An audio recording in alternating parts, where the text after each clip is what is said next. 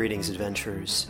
Today we're excited to introduce you to a new story, Dark Dice, a horror podcast that blurs the line between actual play and audio drama, where the story is determined by the roll of the dice. 6 adventurers embark on a journey into the ruinous domain of the Nameless God. They will never be the same again. One of the players is not what they seem after a doppelganger, a creature that can assume the form and voice of whatever it kills, infiltrates the team. As the players are picked off and replaced one at a time, can they figure out who the monster is before it's too late? Can you? Here's a quick example of what our show sounds like. The shambler with the jar of liquid inside of him. Soren Arkwright let loose an arrow that cracked the glass, passing through the spine of the creature. The shambler still managed to maintain its forward momentum, but stumbled as it eagerly tried to bite and swipe at Soren, landing near his feet. As Jeff Goldblum has now joined our cast, Dark Dice is available however you listen to podcasts. Welcome, friend. Follow me. We're going somewhere dark, somewhere dangerous. Most people would never dare enter the place we are going.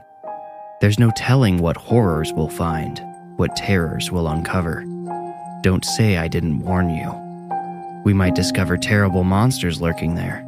Be careful, they could follow you out. Or maybe they're already inside you. Are you afraid? Good. Now you are ready to enter the Warning Woods.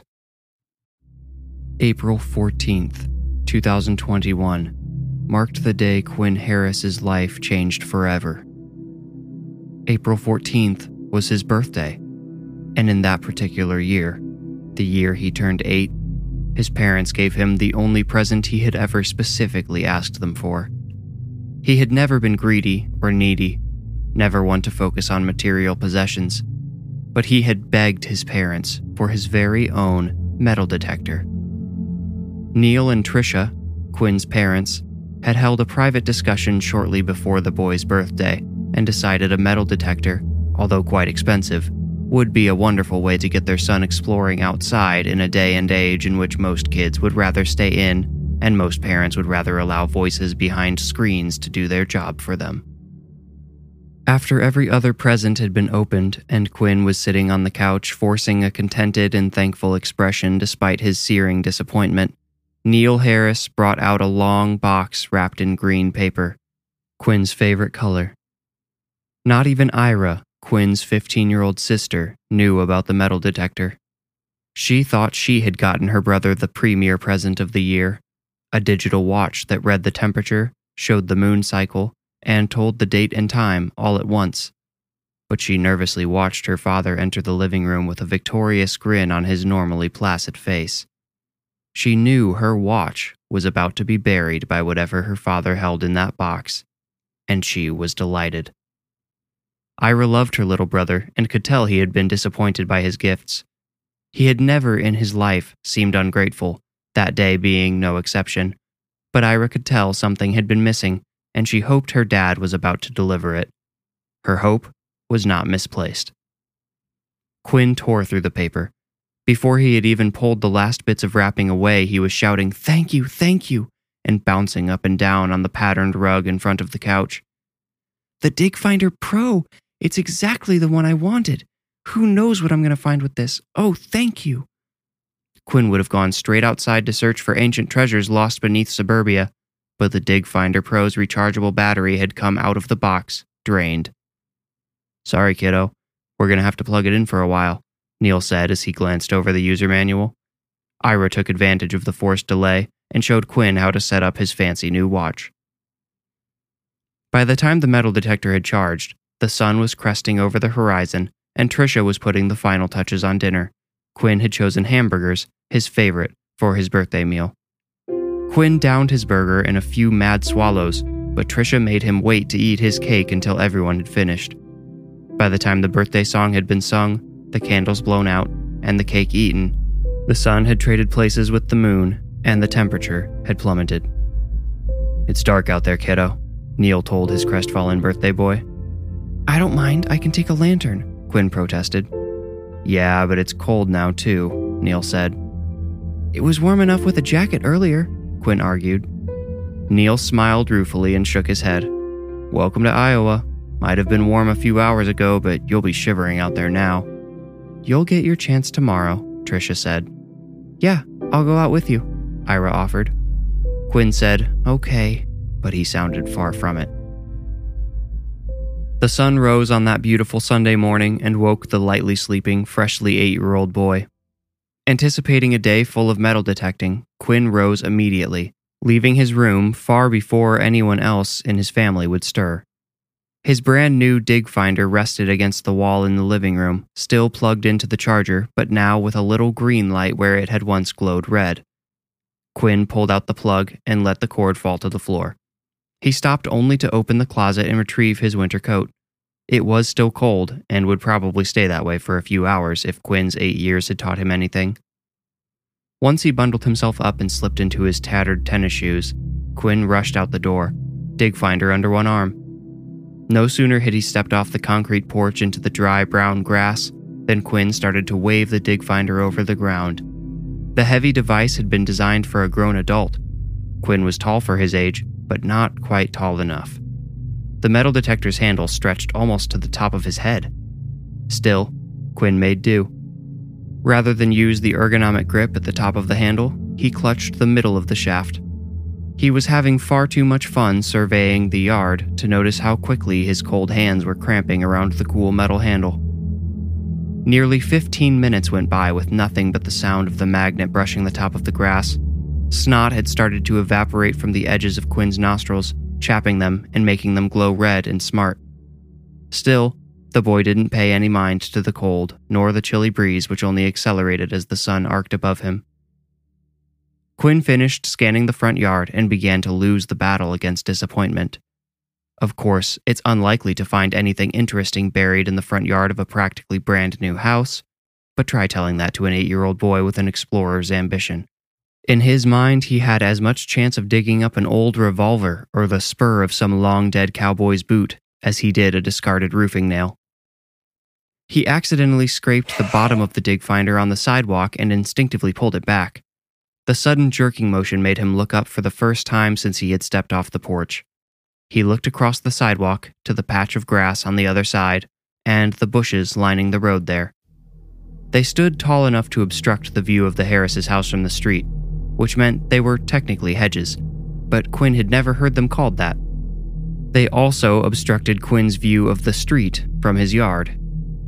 He had never liked those bushes, or hedges. He sometimes felt the tickle of eyes peering through them. He thought of how easy it would be for some terrible person with sordid motives to spy on him while he played outside.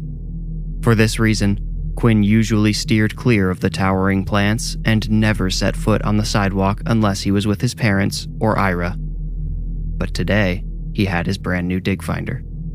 The grown-up toy made him feel all grown up too. Something about its sturdy metal build gave him confidence.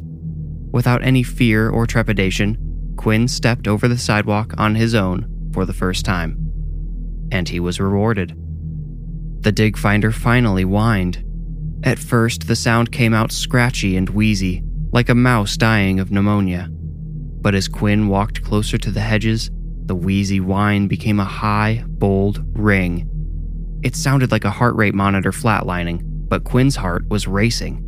The indicator light on the top of the magnet changed from red to orange. He was close.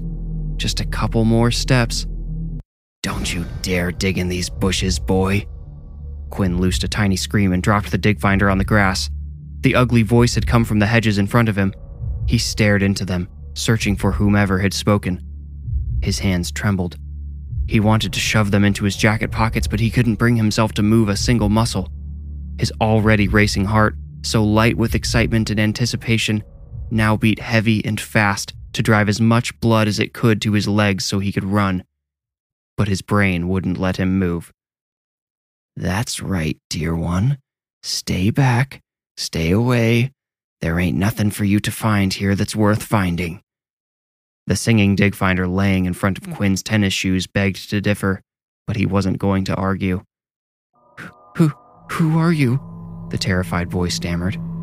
"Come closer and see if you like," the gnarled voice rasped. "And no thank you," Quinn whispered. The voice in the hedges cackled, and for the first time Quinn could deduce its owner was a woman. She sounded ancient and sick. "Such good manners, boy," she said. "So why don't you use them? Be a good little boy and stay away from the bushes with your marvelous little toy there, unless you want it to disappear forever. Is that what you want, little boy?" Excuse me," another female voice entered the conversation from behind Quinn. This one he recognized, and it had exactly the opposite effect on his mind and body as the ugly one in the bushes. Ira stood next to her brother, picked up his metal detector, and said, "If this thing goes missing, I'm sending the cops straight to your door." "Why don't you just come get it yourself, sweetie?" the haggard voice asked. "And go near your dump of a house? No thanks. Now, my brother has every right to be here, so..." Ira told the woman in the bushes to go do something Quinn had never heard of before. The voice cackled again, but quickly went silent, and after a rustle of brittle leaves, the woman was gone. "Thanks," Quinn said breathily. "Do you know who that was?" "Yeah, couldn't you see her?" Ira replied. Quinn shook his head. As she handed over the dig finder, Ira said, "I guess you aren't tall enough to see her face over the bushes. That was Shayna from across the street. She's such a creep." "Why didn't she want me looking in the bushes?" Quinn asked. "She probably just doesn't have anything better to do than boss little kids around." Ira extended her hand. In it, she held a sharp spade, which she handed to Quinn. He thanked her as his face flushed, embarrassed he had not thought that far ahead himself. "But who knows," Ira said in a cheesy, ghoulish voice. "Maybe this is where she buries her enemies." Quinn smiled broadly, and his sister, whose face was somewhat of a feminine mirror of Quinn's own, reflected his joy back at him. He swung the dig finder toward the bushes, and the orange light turned green. "I've got something," he shouted. Ira pointed to the spade in his hand. Quinn nodded eagerly and dropped to his knees. He dug into the dry dirt, flinging pebbles and bits of dust in every direction during his clumsy excavation. Ira stopped to turn off the dig finder before its manic whine drove her insane. After less than a minute of digging, the siblings heard a metallic scrape. Quinn gave his sister another joyful grin, then switched to digging with his hands so as not to damage whatever he had discovered. "It's a..." The boy trailed off as he raised a golden pocket watch from the dirt. Ira's jaw dropped. "It's a..." Quinn said again, but his face twisted in confusion. "Open it up," Ira said, still awestruck.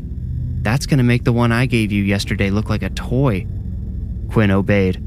Then his jaw dropped open. "It's a clock," he shouted, standing up in excitement. "A watch, actually," Ira corrected. "It's called a pocket watch. I wonder if it's real."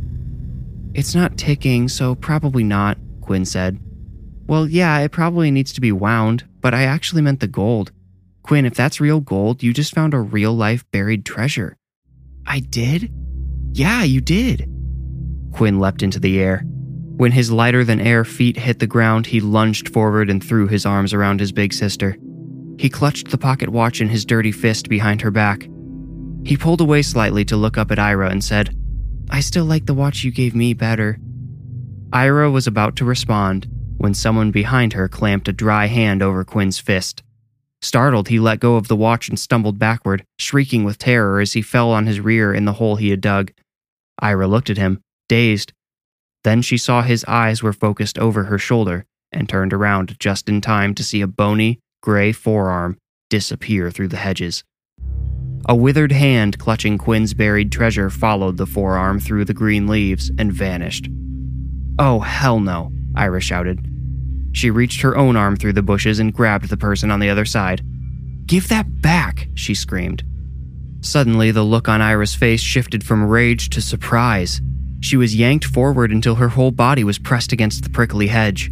She squeezed her eyes shut to keep them from being scratched or poked out. Her left cheek received a long scratch, and she finally let go, or was released. Quinn could not tell which. Ira did not have the golden pocket watch when she fell away from the bush. His sister screamed another word Quinn didn't know as tears of rage filled her now open eyes. She stormed back toward the house, and Quinn, not wanting to be left alone near the bushes, followed her.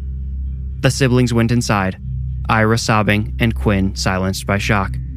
His little heart could hardly handle the emotional seesaw that had just rocked him. He had been elevated by his incredible discovery of the pocket watch, then dumped back down when it was stolen so shortly after. "Ira, what's wrong, honey?" Trisha called out from the living room couch. She and Neil were both sitting there, staring into their phones. Trisha didn't even look up when she called to her daughter. As she kicked off her shoes by the door, Ira yelled, "We have got to do something about that old hag across the street." "Ira, that's no way to talk about the elderly," Neil said. His rectangular glasses slid down his nose slightly, and he didn't bother to push them up. Ira entered the living room to speak to her parents face to face, or at least face to back of hand wrapped around phone. Quinn almost followed her, but after he had set aside his metal detector and sat to take off his shoes, he couldn't bring himself to stand up again. The low place on the floor felt like where he belonged. Ira said, "Well, that sweet elderly lady just stole a legit treasure from your son. What does that make you want to call her?" Neil finally pushed up his glasses but didn't take his eyes off the screen in his hands. "I'm sure there was some misunderstanding." "Misunderstanding? Really? She ripped it straight out of his hands. I don't think there was a whole lot to misunderstand, Dad." "I don't like the tone you're taking," Trisha admonished. "Oh my God, you two are worthless." Ira stomped her heel as fresh tears welled in her eyes. Both of the phones in front of her, with their beady camera lens eyes, lowered. 4 human eyes now glowered at her. She left the living room, and Quinn saw her return to the entryway with her jaw set in firm determination. "Ira, get back here. You can't talk to us that way," Neil said. Even Quinn heard how pathetic his father sounded, and it made him mad too. Why weren't his parents angry? Why was it up to his sister to protect him? Ira was already putting her shoes back on. "What are you doing?" Quinn whispered to her from the comfort of the lowly floor. "I'm going to get it back," Ira said flatly. "Please don't. I don't want it that bad." "Really?" Ira wiped her tears and pierced through his lie with her sharp green eyes. "Okay, yeah, I want it back, but I don't want anything bad to happen to you." "Oh, please, nothing bad's going to happen to me. She's just a little old lady." Then, loud enough for her parents to hear, she added, "Just a little old hag." Before Neil or Trisha could respond, Ira went out to the door and slammed it behind herself. "Quinn, are you still over there?" Neil asked from the couch. "Yeah," Quinn answered weakly. "Is your sister telling the truth? Did you find something out there?" "Yeah, Dad, but that lady—" "Good for you, kiddo," Neil interrupted, apparently hitting his limit for feigned interest. Quinn opened the front door and stepped onto the porch to watch his sister. She had already gone around the hedges and was now striding down the sidewalk. At first, Quinn didn't know where she was going.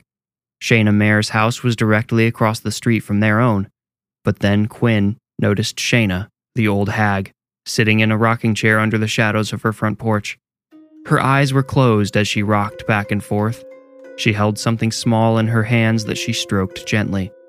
It wasn't the watch, he didn't think. He couldn't really tell from so far away, but the way she touched it was too loving for an inanimate object. Ira continued down the sidewalk for half a block, then made a sharp turn and trotted across the street. Quinn realized what his sister was doing and suddenly felt afraid for her. He glanced at the old woman in the rocking chair, then back at his sister, and back again. He really wished he could see Shayna better. He wanted to know if her eyes were actually closed, because he felt watched. An idea struck him. His birthday present last year had been a pair of adjustable binoculars. He had used them constantly for weeks, then set them up on his closet shelf and never touched them again. At least he knew where they were. Quinn checked on his sister quickly, saw she was analyzing the tall fence around Shayna Mayer's property, and went inside. "Ira, is that you?" Trisha asked.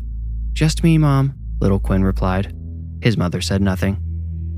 Quinn ran into his bedroom, threw open his closet door, and kicked the small footstool he kept nearby in front of his hanging clothes. Even on the footstool, he had to stretch his arms to their fullest length to reach the dusty binos up on the shelf. He knocked them down with one hand and caught them in the other. Then he darted back out of the room and out the front door once again. Quinn realized, once he was stationed back on the porch, that old Shayna Mayer would know something was up if she looked across the street and saw a boy pointing a pair of binoculars directly at her. Then he remembered how well the old woman had been able to hide herself behind the bushes. He hadn't known she was there until she spoke to him directly. Quinn ran across the yard, jumped over the sidewalk, and knelt in the grass right next to the hole he had dug to find the pocket watch.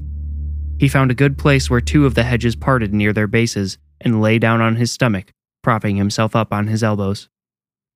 First, Quinn checked on his sister. She had scaled the fence and was now quietly trying to lower herself down on the other side. It didn't appear to be going well. Something hidden behind the fence must have been an obstacle. Ira started shimmying along the fence to find an easier way down, and Quinn shifted his focus to the old woman in her rocking chair on the porch. When he swung the binos back in Shayna's direction, he first landed on her hands folded in her lap. She was still stroking a little bird. Quinn recognized the bird, sort of. He knew what an eastern goldfinch looked like because he had learned about the state bird of Iowa in school. This bird looked exactly like one of those, except, from beak to tail, its feathers were black. The black finch's beady black eye seemed to be trained on him. Quinn slowly raised the binoculars until he had Shayna's resting face in view. She was, indeed, closing her eyes while she rocked. She may have even been asleep. Sleeping or not, she didn't seem to have any idea what was going on just a few yards away in her backyard. Ira had just jumped off the fence and disappeared back there. Quinn's heart sank as he realized he wouldn't have any idea what was happening to his sister until she came back over the fence. She had successfully vanished, which was good for her, but stressful for her little brother. He could, however, keep an eye on the old hag Shayna. He swung the binos toward the old woman again, and this time stopped dead on her canyoned face. Her eyes were suddenly open. Her gray irises, magnified to 6 times their real size, filled Quinn's view. He held his breath and decreased the magnification just slightly enough to see. She was looking directly at him with a hard, hateful expression that deepened the wrinkles around her thin mouth. The wrinkles writhed like a dozen dying worms until her pale lips were turned up in an insidious smile. The black finch launched out of the old woman's lap and disappeared from the binoculars vignette. Before Quinn could even lower the binoculars, the bird was pecking at his hand mercilessly. While shielding his eyes, Quinn tried to wiggle backward to get away from the bush and rise to his feet.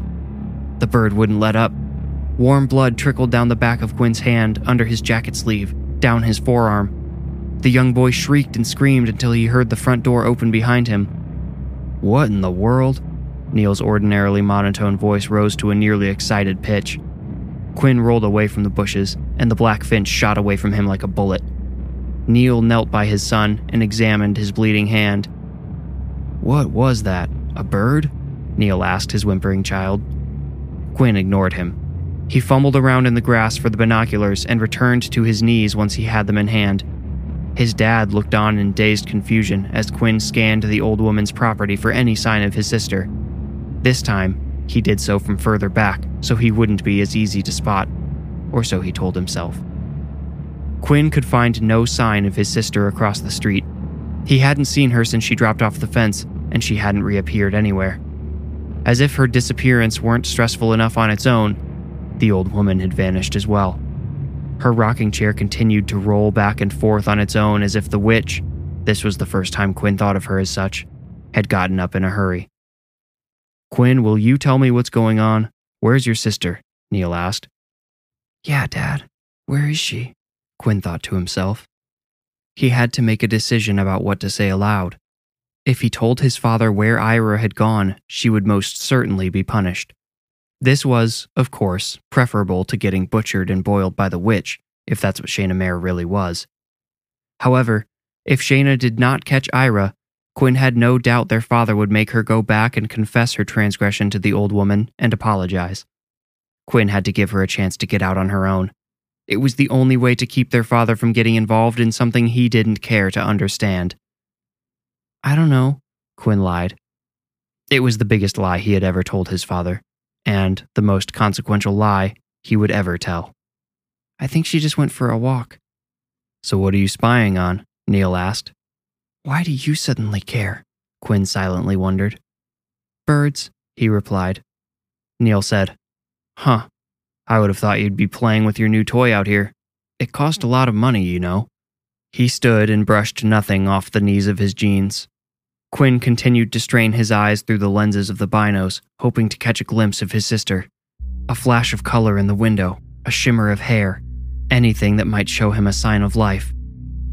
Neil left his son there by the bushes. He had his phone in his hand before he even got inside and didn't look back even once.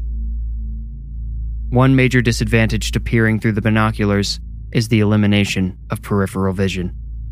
Quinn thought he was doing a good job of scanning the field as he watched for his sister or the witch, but a gentle hand on his shoulder caught him completely off guard. He dropped the binoculars as he twisted away from the hand and shouted, "Stay back!" "Relax, creeper, it's just me." Ira beamed down at him. Swinging from her hand, reflecting the adolescent rays of the sun, was the golden pocket watch. "How did you get it back?" Quinn asked, astonished. He had never admired his big sister more. "Well, look, it's not stealing if you take something that already belongs to you, right?" A mirthful grin parted her lips slightly. "Ira, you stole from the witch?" Ira laughed. "That's hilarious. I've always thought she could be a witch too. I guess if the shoe fits." "What shoe?" asked Quinn. Ira rolled her eyes and tossed him the pocket watch. "It's an expression. It just means if you and I both think she seems like a witch, maybe she is." Quinn looked nervously over his shoulder in the direction of Shayna's house, and Ira laughed again. "Come on, let's go get some breakfast." The mundane Sunday came to an end, and little Quinn prepared for bed as he always did. He brushed his teeth, filled a glass of water to keep by his bed, put on his pajamas, and said goodnight to his parents and sister.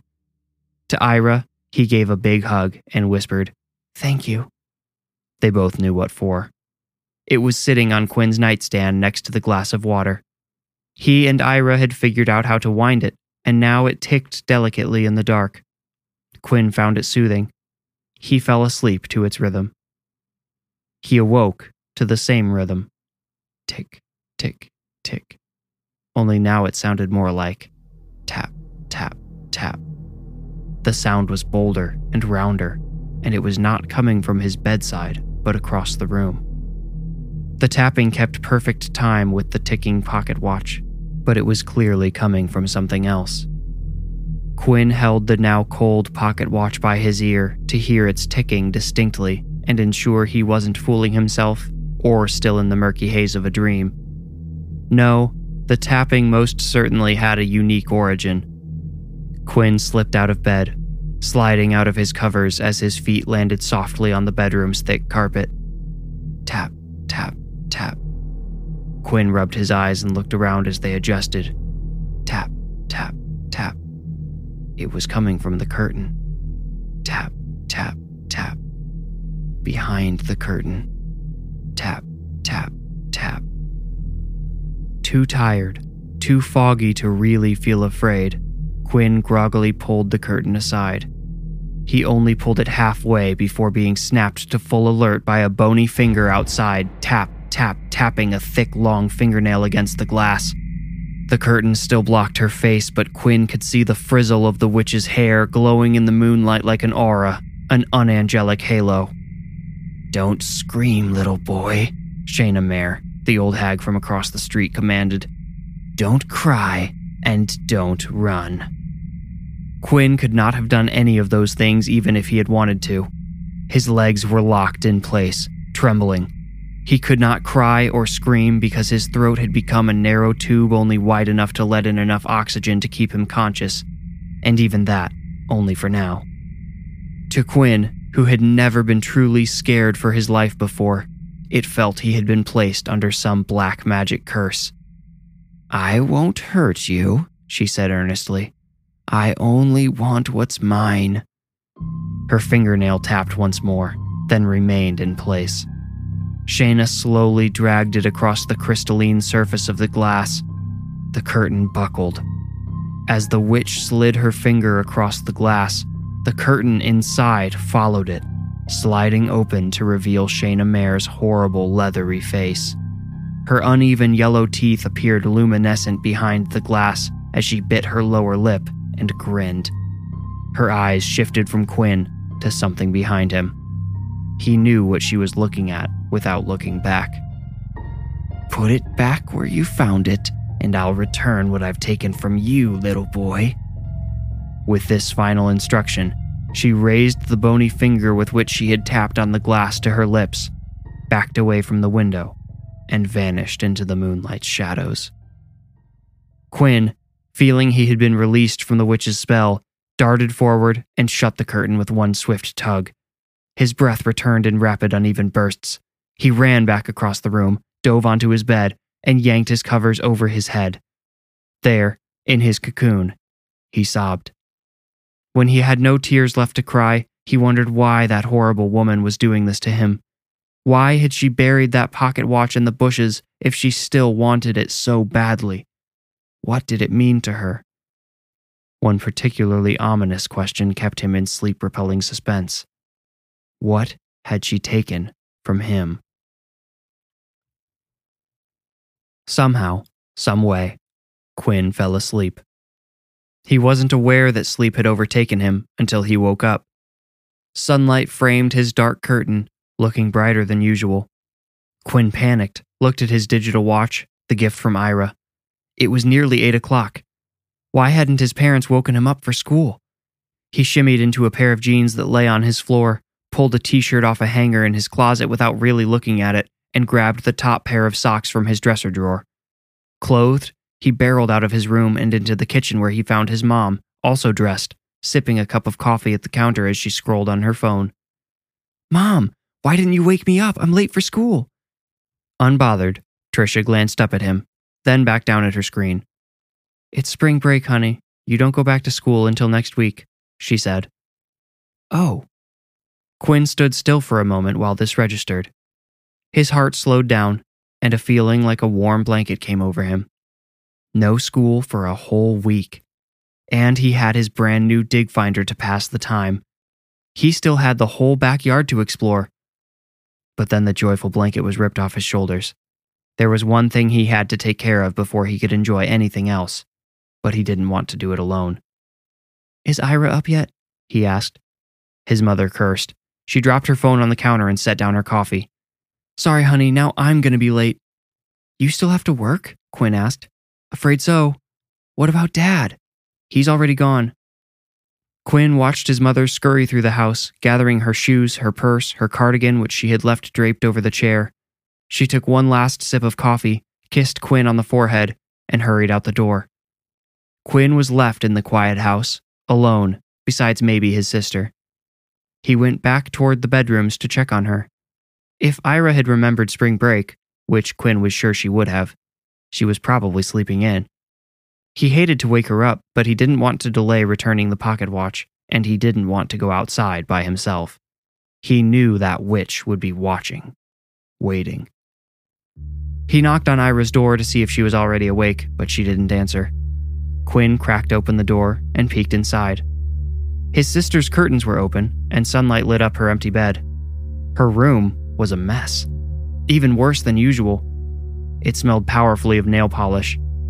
Quinn always hated when his sister painted her nails because the burning scent lingered on her for hours after, but never this strong before. "Ira?" he called into the room, loud enough for her to hear even if she was somewhere else. No answer. Next, he wondered if maybe she had already left too. Maybe she had gone to hang out with some friends. But this early? It wouldn't be like Ira or anyone she usually hung out with to be up before 9. Plus, when Quinn went to check by the front door, Ira's shoes were still there. She had other shoes, of course, but she usually only wore those on special occasions when she dressed up. Quinn didn't know why his sister would have dressed up before 8 a.m. Then, Quinn realized, Ira couldn't have gone anywhere because his mom would not have left him alone if she hadn't thought Ira was home to keep an eye on him. At the same time at which he had this thought, he noticed a bottle of purple nail polish overturned on Ira's vanity. It had spilled all over the surface and down one side. Why she hadn't righted the bottle or cleaned up the mess, Quinn couldn't even guess. He waited and listened for his sister to show up for almost an hour. As the morning crept by, Quinn grew nervous, not for Ira, but about the pocket watch. He worried if he delayed much longer, the witch might come back to visit him again. He hated the thought of going out to the bushes alone, but he hated the idea of that hideous old woman coming to the house while he was all alone much more. So, feeling small and weak, Quinn retrieved the pocket watch from his nightstand, slipped into his tennis shoes, and went outside. Shayna Mare was rocking in her chair on her porch again. She smiled wickedly as Quinn stepped out onto his. She bit her lower lip as she had behind the window. Her black finch rested in her cupped hand while she stroked its little feathers with the other. Quinn held up the pocket watch to show her his intention. The witch nodded toward the bushes. Quinn found the hole from which he had dug the pocket watch yesterday. The turned dirt had dried and become gray. His spade still lay beside it. He picked up the spade and started digging. At first, the dirt came out easily, but then the tip struck something hard like clay. Quinn thought he must have dug too far, since he hadn't unearthed any clay the day before. He pulled the spade from the dirt and saw the tip was a muddy red color. Using his hands, Quinn scooped loose dirt out of the hole. Towards the bottom, his finger brushed something soft and cold. The clay, he thought. He reached in with both hands for one final big scoop before he would drop the pocket watch in and be done with it for good. As he pulled up, he heard something snap like a twig or a brittle root. He looked into the hole. 2 fingers. One, the pinky, was now sticking out at a crooked angle. He had broken it, snapped the narrow bone. The flesh between the fingers had been sliced. Blood oozed out of the cut, slow and thick. But that wasn't what horrified Quinn the most. What made him sick were the purple fingernails at the end of both fingers. Quinn stumbled back and vomited. Across the street, the witch cackled. This was her way of returning what she had taken from Quinn. She didn't stop laughing, even as Quinn ran back inside and slammed and locked the door. Shayna Mare had apparently anticipated that her retaliation against Quinn Harris and his burgling sister would unravel the shroud she had constructed around her evil deeds. Along with Ira's body and the pocket watch, various other evidences of missing men, women, and children from across the state were unburied from the earth below those bushes. Those bushes grown in blood. But evidence is of little use without the culprit, and Shayna Mare, the hag, the witch, vanished before Quinn even called his mom at work. Perhaps Ira Harris was her final victim, one last hurrah to show the world what she was capable of. Or perhaps, more likely, if you ask me, she's feeding the bushes somewhere new.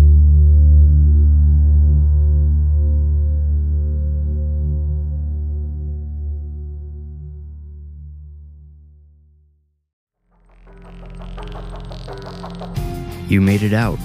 Congratulations. If you enjoyed the story, please rate and review this podcast wherever you like to listen. Reviews are the best way to support the podcast and help it grow. You can also become a patron at patreon.com/thewarningwoods. If you want more creepy content, including the images that accompany each story, follow me on Instagram at @thewarningwoods. If you feel ready, meet me here next week for another journey into the Warning Woods. Thank you for listening.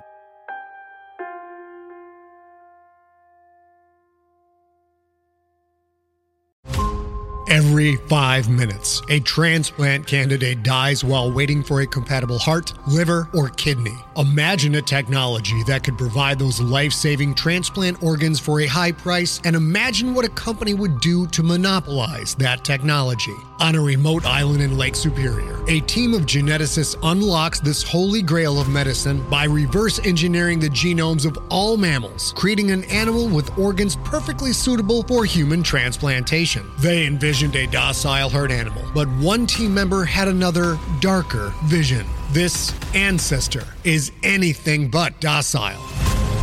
The team's work spawned something big, something evil, something very, very hungry. Ancestor is a complete serialized fiction podcast by #1 New York Times bestselling novelist Scott Sigler, with all episodes available. Binge the entire story now on Apple Podcasts, Spotify, or wherever you listen to podcasts.